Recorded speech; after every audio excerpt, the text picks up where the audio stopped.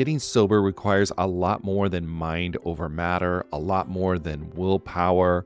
It's about leveraging the support around you. People in recovery typically need a mix of medical help, emotional support, and changes in lifestyle to manage their addiction, not just mental determination. As both a therapist and someone embracing the recovery lifestyle, there's one tool I always recommend to people needing extra accountability: SoberLink. SoberLink is a high-tech breath analyzer system designed to help you get and stay sober. And here's why I love it. You'll test the same day, every day, eliminating testing anxiety. Friends and family receive instant test results, helping you rebuild trust and preventing relapse. Accountability is a part of that, and it's something to really be embraced. Devices have built-in facial recognition, so your support circle knows you're testing, and tamper-resistant sensors flag any attempts at trying to beat the system, so your sobriety is never questioned. So let 2024 be your best year yet. Visit soberlink.com/TAM to sign up and receive $50 off your device. That's soberlink.com/TAM.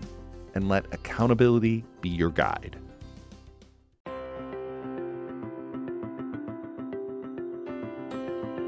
Hello, everyone. Welcome to another episode of the Addicted Mind podcast.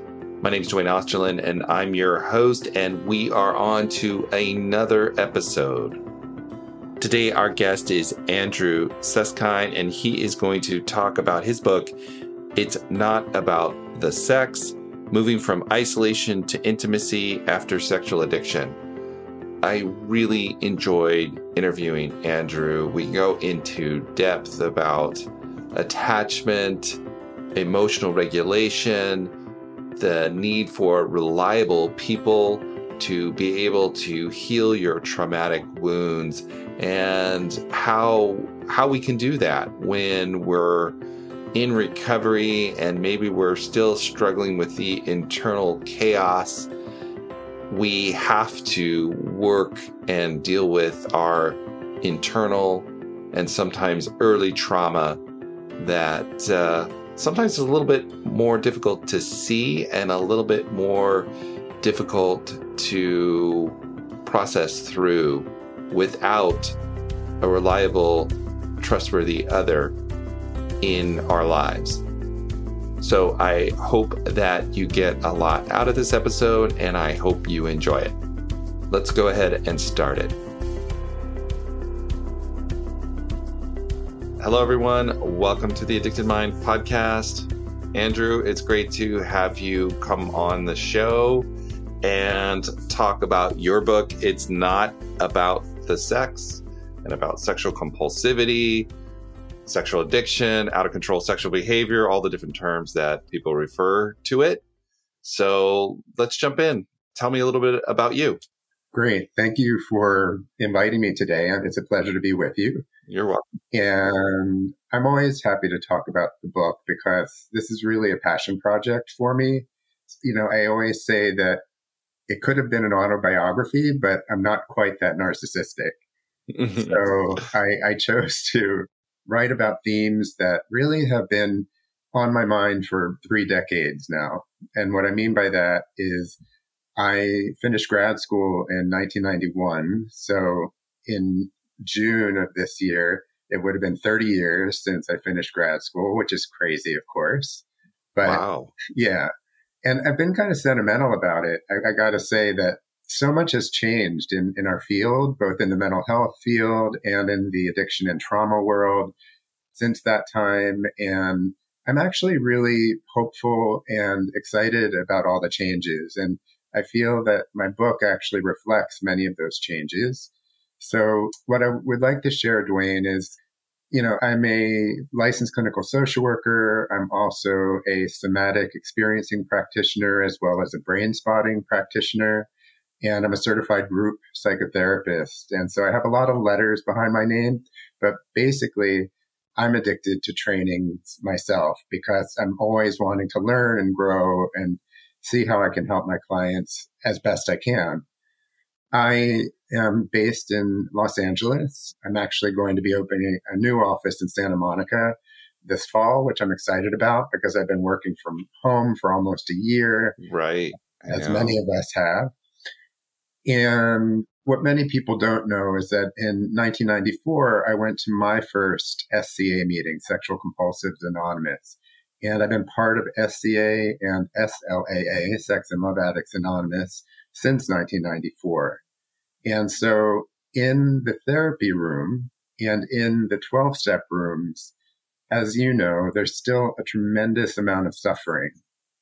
Absolutely, yeah. People are learning how to stop the behaviors, but that's really the starting gate. And so what I wanted to write about was what are the themes and different areas of healing that can happen beyond just stopping the destructive or problematic behaviors. Yeah, absolutely. So that it can be a bigger picture. It's not just stopping, it's living a good life. As you were introducing yourself, you were talking about all these letters after your name. Mm-hmm. And I think some of those letters are really important because I think it kind of sets the stage of your work when you talk about somatic experiencing and brain spotting and doing that work in healing the deeper parts of this trauma. So can you talk a little bit about those, and then we'll go back and talk a little bit about compulsive sexual behavior or out of control sexual behavior. But I think it's important to kind of set the stage with that. Absolutely. So when I was in grad school, I don't actually remember hearing anybody talk about the nervous system. And when I think back on that, it's kind of prehistoric because really the nervous system is really the territory as clinicians, in my opinion, that if we don't help our clients regulate their nervous system, they're going to have problems over and over and over again. They're going to get dysregulated. Right.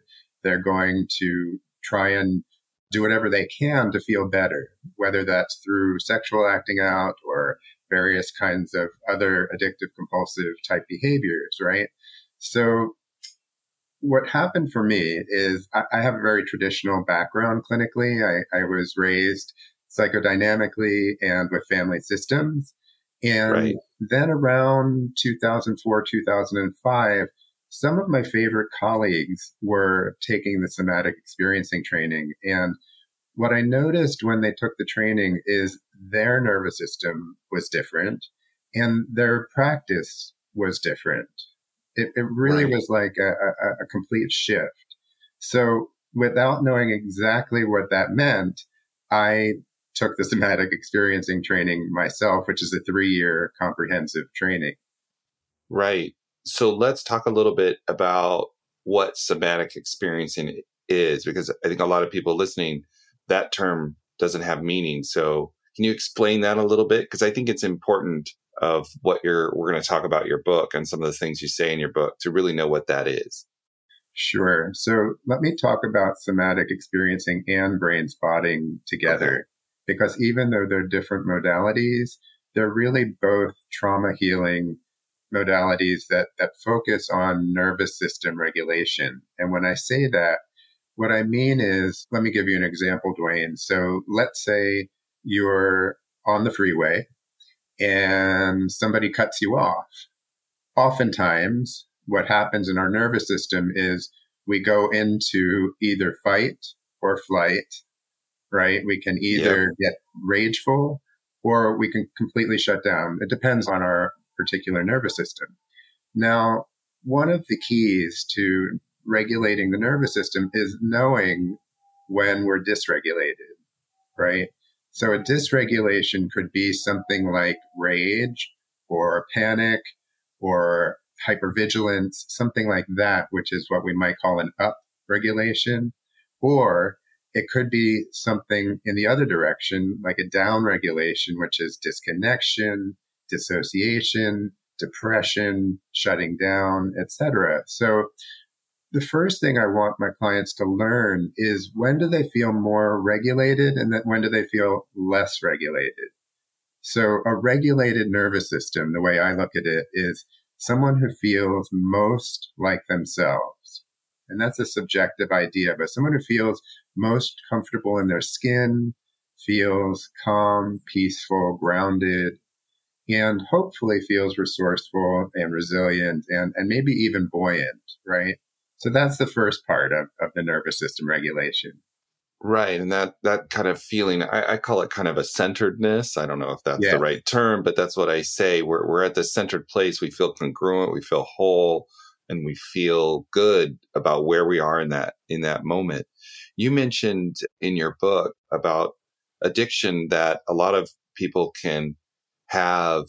On the outside, it looks like everything is together, right? But on the inside, all of this trauma is still playing out. So there's like chaos in the inside, but the outside looks really good. And I think that's what, when you look at somatic experiencing and brain spotting, you're really going into the inside to help heal that part. for sure. I think that's a great way of describing it. I work with a lot of high functioning clients, right? They're doing well in their workplace. They're achieving, by all appearances, they're successful. But underneath it, oftentimes they're just miserable. They're just not feeling a sense of hope or a sense of expansiveness in their emotional life, right? So one of the things that I think you're pointing to is that really all of us get regulated and dysregulated, and all of us have a nervous system. One thing I learned in the SE training is, number one, I had a nervous system, and Right. number two, I had a body. Right. We are robots. Yeah, exactly. And earlier in my career, all of my questions centered around, how are you feeling? Can you tell me what you think about that? So it was mostly thoughts and feelings. And when I shifted towards somatic work, I started asking things like, what's happening in your body right now? Or I noticed you looked away when we talked about your father. Can you check inside and see what might be happening internally? So, Right. so the investigation and the awareness becomes much more dimensional. It's like a broader, bigger picture, because you start to see things on a multitude of levels. For sure. And what's exciting about that is my clients realize, oh, so something's happening in my body. Therefore, there might be something from my past that is showing up there. What we might call stored memories or subcortical memories. And that's exciting when we get to solve the mystery together. Right. Oh, absolutely. So let's go a little bit in the direction of your book. So what does sex have to do with it when we look at this? Right. Great question. I chose to name the book It's Not About the Sex because even though it looks like compulsive sexual behavior on the surface, once we scratch the surface, it's really about brokenheartedness. And the brokenheartedness comes in lots of shapes and forms. It might be trauma, or it might be other moments in life that were just too much to process at the time. But either way, what is important about sex is that I don't want to say it's completely not about the sex. That wouldn't be fair to say, because I do come from a sexual health perspective. I do believe in helping my clients develop a sex life that really works well for them. But underneath of it, what I'm wanting to look at with them is, what is the grief underneath of it? What is the shame that hasn't been completely resolved? What is the nervous system dysregulation telling us? Things like that, so that we can really address some of the issues that do not get addressed in the 12 steps. Although I believe firmly in what the steps have to offer us, the deeper healing is really about understanding oneself in terms of, wow, what is it that really created this tendency to use sex as a way of trying to regulate the nervous system, right? It's an attempt to feel better. Right. An attempt to change how we feel in the moment. Can you describe how someone might do that if their nervous system was dysregulated, like you were talking about in traffic, and all of a sudden they're either up or down-regulated or up-regulated? How might this play out for someone? Of course, there's no cookie cutter answer, but I'll give you a sense of what might happen. So let's say someone has that experience on the freeway and they get home that night and they don't even think about it, but they go to their cabinet and they pour themselves a glass of wine. And before they know it, they're on the apps looking at all kinds of maybe dating apps, trying to distract themselves from what might have happened on the freeway. And then what could happen is it could escalate into, let's say, using porn for the next 3 or 4 hours Right. and getting lost in that. So again, I want to remind everybody that when someone is trying to regulate themselves, it's actually an attempt to feel better, right? And it's sometimes an attempt to feel less because they're maybe too charged, or it could be an attempt to feel more when they're feeling less alive. It's an attempt sometimes for aliveness, actually. Right. And that can look different to each person because we're all so unique sexually. And that can be really confusing if you don't understand the underlying trauma that's taking place. It can be easy just to dismiss it as, I don't have any willpower. I'm just a bad person. Maybe that's just what I am. And all of that stuff, and not understanding sometimes how this trauma plays out because it's, I guess I could say like subconscious almost. You're so used to the trauma, you don't even know you're medicating the trauma. Right, right. That's a good way of putting it, Dwayne, because oftentimes these are such old, primitive memories that you're right. It's very, we could say subconscious or subcortical, where people go into automatic pilot and don't even know where it's coming from. So it doesn't matter whether we're talking about being cut off in traffic or whether it's just maybe somebody says, I'm feeling cranky, or I'm feeling irritable, or I'm feeling disconnected. Sometimes it's just hard to pinpoint, right? It can happen in so many ways because it comes from such a oftentimes early attachment place.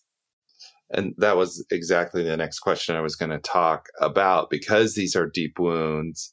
They're attachment wounds that sometimes I think happen before cognitive consciousness, if that makes sense, before we're putting down memories. So we don't even know they've happened, but our bodies know. So I want to talk about that attachment, and then also how that intertwines with intimacy, because you also talk about in your book the importance of having those relationships, reliable relationships. So I want to pull all that together as well.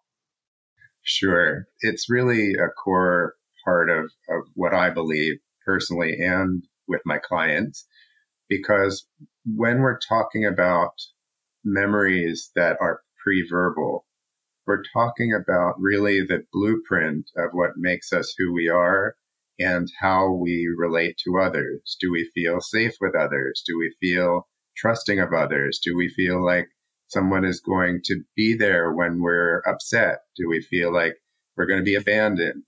And all of those kinds of experiences happen early on, usually with parents or caregivers, depending on one's background. And attachment, of course, is a big topic. But what I will say about how it works in the context of sexual compulsivity is that attachment usually shows up in one of two ways, in my office anyway, either through anxious attachment or avoidant attachment. And when somebody's, what I always say is that if you scratch the surface on anyone who's sexually compulsive, you're going to find some kind of avoidant attachment within them. And I can speak from personal experience on that one as well. Right. But on the flip side, it's not like we're one or the other, right? There's lots of different variations. And anxious attachment is classically the person who might be called a love addict or an intimacy addict. And so that's the individual who is constantly seeking attachment, oftentimes is like a serial dater or is very involved in the process of trying to find a partner. And oftentimes is the person who will say, I always end up with these unavailable people, Right. and then we dig down and what usually shows up is that actually they haven't really become available themselves for intimacy. And it takes some time to work through those issues, because in my way of working with my clients, it's really in the relationship between me and them that they're practicing skills to really understand and identify and take a closer look at their attachment styles, right? So I might be the very first emotionally reliable person in someone's life. I actually hope not, because the healing will come quicker if they can identify someone in their childhood who they felt was emotionally reliable. But if they can't identify that person, I may be that very first person for them. And so in our relationship, we're starting the process of what does it mean to get closer, but to also regulate the emotional distance in whatever way they may need to do so. Right. And I think it's important to point out that if a person has that avoidant attachment where, maybe they don't feel safe getting close to anybody, or the person with the anxious attachment or preoccupied attachment, they're always worried, that if that's part of your life, it can feel so normal. You sometimes can't even see that that's taking place, because once again, it's formed so early that it sets this is the norm. Like, we don't know what we don't know. Sometimes, if that makes sense. And so we go about through life trying to figure it out, and we can't, because we don't know that there's actually something different. I don't know if that that make sense? Makes a lot of sense. I mean, one thing I always say is that we actually are searching for blind spots, right? My client and I are investigators looking for what those blind spots have been. So when you say we don't know what we don't know, for sure, I think that I come from a place of being as humble as possible and saying, well, let's try and understand these patterns together. And once we identify something that you didn't see before, it can never be a blind spot again. Right. Yeah. So as I keep building out this picture, because I think it's really good. It's like, so you have these early wounds that impact your attachment. You have a difficult time connecting, and your nervous system is maybe dysregulated. And now what you're saying is you come to this reliable person, and this reliable person does what for you if you're struggling with this? Right. So let's say somebody is interested in a relationship, whether it be with dating or with a family member or friend or myself. What I'm looking for is, how is this individual able to feel more capacity for trust? How can they feel more capacity to feel safe enough? And how can they feel more capacity for love, really, is what I always land on, is that when we're talking about attachment and intimacy, we're talking about love. Right. Yeah. And oftentimes the ruptures around love and attachment are sometimes bigger, sometimes smaller, but they're almost always going to show up pretty much 100% of the time with someone who's dealing with a compulsive behavior of any kind, right? So that goes together. And I just want to say something about connection, because I've been giving a lot of thought to what this means for myself and how it applies to attachment. When I think about connection, I think about connection to one's inner world, right? Which is what we're talking about. But I'm also talking about one's connection to emotionally dependable or emotionally reliable people in their life. And we're also hopefully talking about a connection to something greater than oneself, right? Some people will call that higher power, universal power, God, nature. But I believe that that's the trifecta. If we're connected within and to one another and to something greater than ourselves, that's going to create a platform for healing. Right. I totally agree. And that's a process of slowly doing that. If you've had those attachment traumas in your life, attaching to a higher power or attaching to a reliable other becomes scary in of itself, even if they might not even realize it's scary. For sure. And sometimes, by the way, Dwayne, it might be glacial. We're not talking about overnight healing, right? Especially when we're talking about more specific types of trauma, like sexual abuse, for instance, or rape. And those types of intrusions take much longer to heal, but oftentimes are incredibly satisfying for my clients who see that I'm not going anywhere. I'm there with them, and I'm going to meet with them once, twice a week for the next whatever number of years. And so it's attachment trauma, but it's also specific trauma as well. Right. So it slowly starts to heal that brokenheartedness that you talked about earlier. Absolutely. And like I said before, it's not a one size fits all. Brokenheartedness comes in lots of shapes and forms, and brokenheartedness heals in lots of different ways as well. And I'm certainly not the Lone Ranger out there. I do believe in sometimes a team approach to help someone get the proper support. To be able to have all those people come into that, like have 12-step. I think that's one of the wonderful things about 12-step is you can meet some reliable people in there that can start to help you heal those wounds. Right. I personally have an amazing therapist that I meet with regularly. I have a wonderful sponsor that I meet with regularly after all these years. And I have a belief in God, and I have a morning ritual to have a conscious contact each morning. Right. Yeah. And so you practice that. There's a chapter in your book called Regulating the Nervous System. How does this apply to this work? I know we're kind of setting the stage, but now we hear it all. We have reliable relationships, and we've got to now regulate our nervous system. Right. Well, going back to what we started to look at a few minutes ago, the first thing really is to help clients get in touch with what we call the felt sense or somatic awareness, right? So the very beginning is helping my clients identify when they're having sensations in their body, because if they're not able to slow down and really check in with what their body is telling them, we really can't do much of anything. But sometimes people are really quite quick at being able to do that. And sometimes it takes a while to get there. So that's the first piece. It's just the body awareness.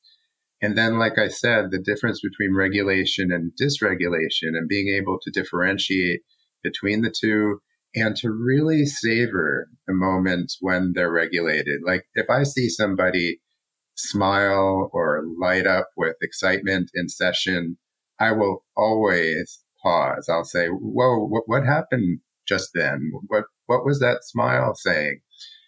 And they might explain why the smile came. And I said, well, why don't we just take a moment and just see what's happening internally as you savor that memory, right? So that's an example of expansiveness and really giving somebody a little more space to feel the positive charge, because I don't want to always focus on the suffering or on the difficult charge. Right. To be able to balance that out. Because I think a lot of times when we're in pain, that becomes all engulfing. You know, when we're in some kind of psychological pain, it becomes our focus. We become self-focused around that because it hurts. Absolutely. Yes. And what I want to say about this particular chapter is it really opens a dialogue. And because somatic experiencing and brain spotting are a bit esoteric, what I recommend that our listeners consider is to go to the brainspotting.com website. And they can go to the workshop too if they want to, but the website has actual videos of brain spotting and a lot more detail about what brain spotting is all about and how it helps the nervous system not only regulate, but release and discharge stored memories that can be from any time in the past, anything that was too much to process back then. Yeah. And it's like you were saying earlier when we first started talking, so much has changed in the field in the last 10, 15 years, understanding the body, understanding the nervous system, It really has been so helpful for so many people who have this trauma, because we understand now more than ever what's going on. It's not quite just, we're unsure. You feel bad. Try and feel better. Exactly. I was just reflecting on where we were in the early 90s around addiction healing. And pretty much everything that I remember had to do with cognitive behavioral work, relapse prevention, and 12-step. And all of those things still hold true to be important pillars of working on addiction. But back then, there wasn't a whole lot of talk about addiction and trauma as being inseparable. Yeah. Because I believe that everyone who's in an addictive compulsive cycle has some kind of trauma in their background. And we just didn't know that 30 years ago. Yeah, we just didn't see it, I mean, that's what I love. Like the ACEs study came out. I mean, it just really confirmed it. I mean, it's such a huge study and really showed that these adverse childhood events impact everything in the adult life. Right. We've come a long way. Yeah, definitely. So I have a question for you. I think it's hard to do this work when you start to talk about somatic experiencing and working with clients through this process without having to do that for yourself. And you mentioned that earlier. How does that play out in helping other people heal? Like doing your own work and your own experience, if you don't mind sharing a little bit about that, because I think it's helpful for people who are listening that many of us who are doing healing work have had to do this work ourselves. I mean, it's the only way we could get here to do it anyway, right? So if you mind sharing a little bit about that, I think that would be helpful for people. Sure. So I believe that I can only go as far as my clients if I'm keeping a step ahead. Right. And the way I do that is, like I mentioned before, is I have my own therapy, which I've considered part of my work week every week. Part of what is really part of my own journey is having someone in my corner to help work things through that come up for me. I've also had a sponsor all these years. I mean, I'm really fortunate. My current sponsor I've been with for almost 13 years. About the same time I started with my current therapist about 13 years ago. So they're kind of my dynamic duo for sure. And as I mentioned, I do have a belief in God and a belief in the 12 steps. And I work the steps over and over. I'm on my third or fourth time through at this point. And also, I just surround myself with people in my life who are really trustworthy and loving and show me the kind of support and belief in who I am that helps me move forward. And so I have a handful of colleagues that I sometimes will lean in their direction for consultation, but oftentimes just to hang out and walk the dog at the beach. I mean, I've got to have fun. I've got to take time off. I've got to decompress. I've got to find some kind of life balance, although that's something I continue to work on. Right. And so it's a lot of ingredients towards self-care and preventing burnout. But I guess the most important thing, Dwayne, is I really, really enjoy what I do. And that makes a huge difference. There was a time early in my career that I was feeling a bit burnt out. And that was before this whole wave of SE and Brainspotting and advanced group studies that I'm involved in. So things have really evolved. And 30 years later, I'm actually just as optimistic as I was back then. Yeah. And if you're in the helping profession like this, it's so when you find these new things and you see like, oh my gosh, this is really, I can see it now. I see it in my own life and I can see it in my client's life. It's rewarding and enriching. And I think also what your story says, anybody out there listening, that part of this process is just being human, that we are in this together and trying to figure it out. And we can slowly put these pieces in place to help us heal our nervous system, help us heal our spirit, all of that, if we slowly put these pieces in place and like I think you said, surround yourself with people that can help you walk through that process. Right. No, that's beautiful. I agree. It's corny, but it does take a village. Yeah. And that's, all that intimacy, especially if, you grew up in a place that wasn't safe to have those connections. And I think it's really hard or maybe impossible to heal without them. Absolutely. Yes. Mm-hmm. Well, Andrew, I think we could talk about this in so much more detail. Maybe we'll have to have you come back on and we can go into a specific detail of something, because I know we have just touched the very surface of all of this information. So it's awesome to have you come on. And one of the questions I love to ask every guest that comes on to the Addicted Mind is, if someone's out there listening, they're struggling, maybe they're caught in their own trauma, maybe they're seeing this, what would you want to tell them? What would you want to say to them? If you could say one thing. Number one, it gets better. And number two, please ask for help. It gets better. Ask for help. Yeah. I love it. So thank you, Andrew, so much for coming on. How can people find you? How can they get a hold of you if they want more information? How can they find your book? Sure. So the easiest way to reach me is through my website, which is westsidetherapist.com. And that's one word, singular, Westside Therapist. And on my website, you can click on to either my current book or my past workbook. I have podcasts as well, and I have a blog, and I have a YouTube channel. So everything is really available on the website. And as you mentioned, my current book, It's Not About the Sex, Moving from Isolation to Intimacy After Sexual Addiction, is available on Amazon and Kindle and Audible. And please don't hesitate to use me as a resource if you just are interested in more information about anything that we've talked about today. I'm happy to email with you or to find a way to point you in the right direction. Thank you, Andrew. Thank you so much for coming on to the Addicted Mind podcast. I will put all of that information in the show notes so that they can find it, and they can find that at theaddictedmind.com. Andrew, thank you for coming on. You're very welcome. Thank you for having me. All right, everyone. Thank you for listening to The Addicted Mind. As usual, all the show notes will be at theaddictedmind.com.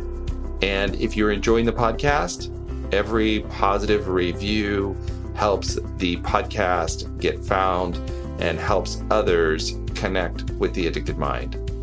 And if you'd want to continue the conversation online, think about joining our Facebook group. Just go to Facebook and type in The Addicted Mind podcast, click join. All right, everyone, have a wonderful day, and I will talk to you on the next episode.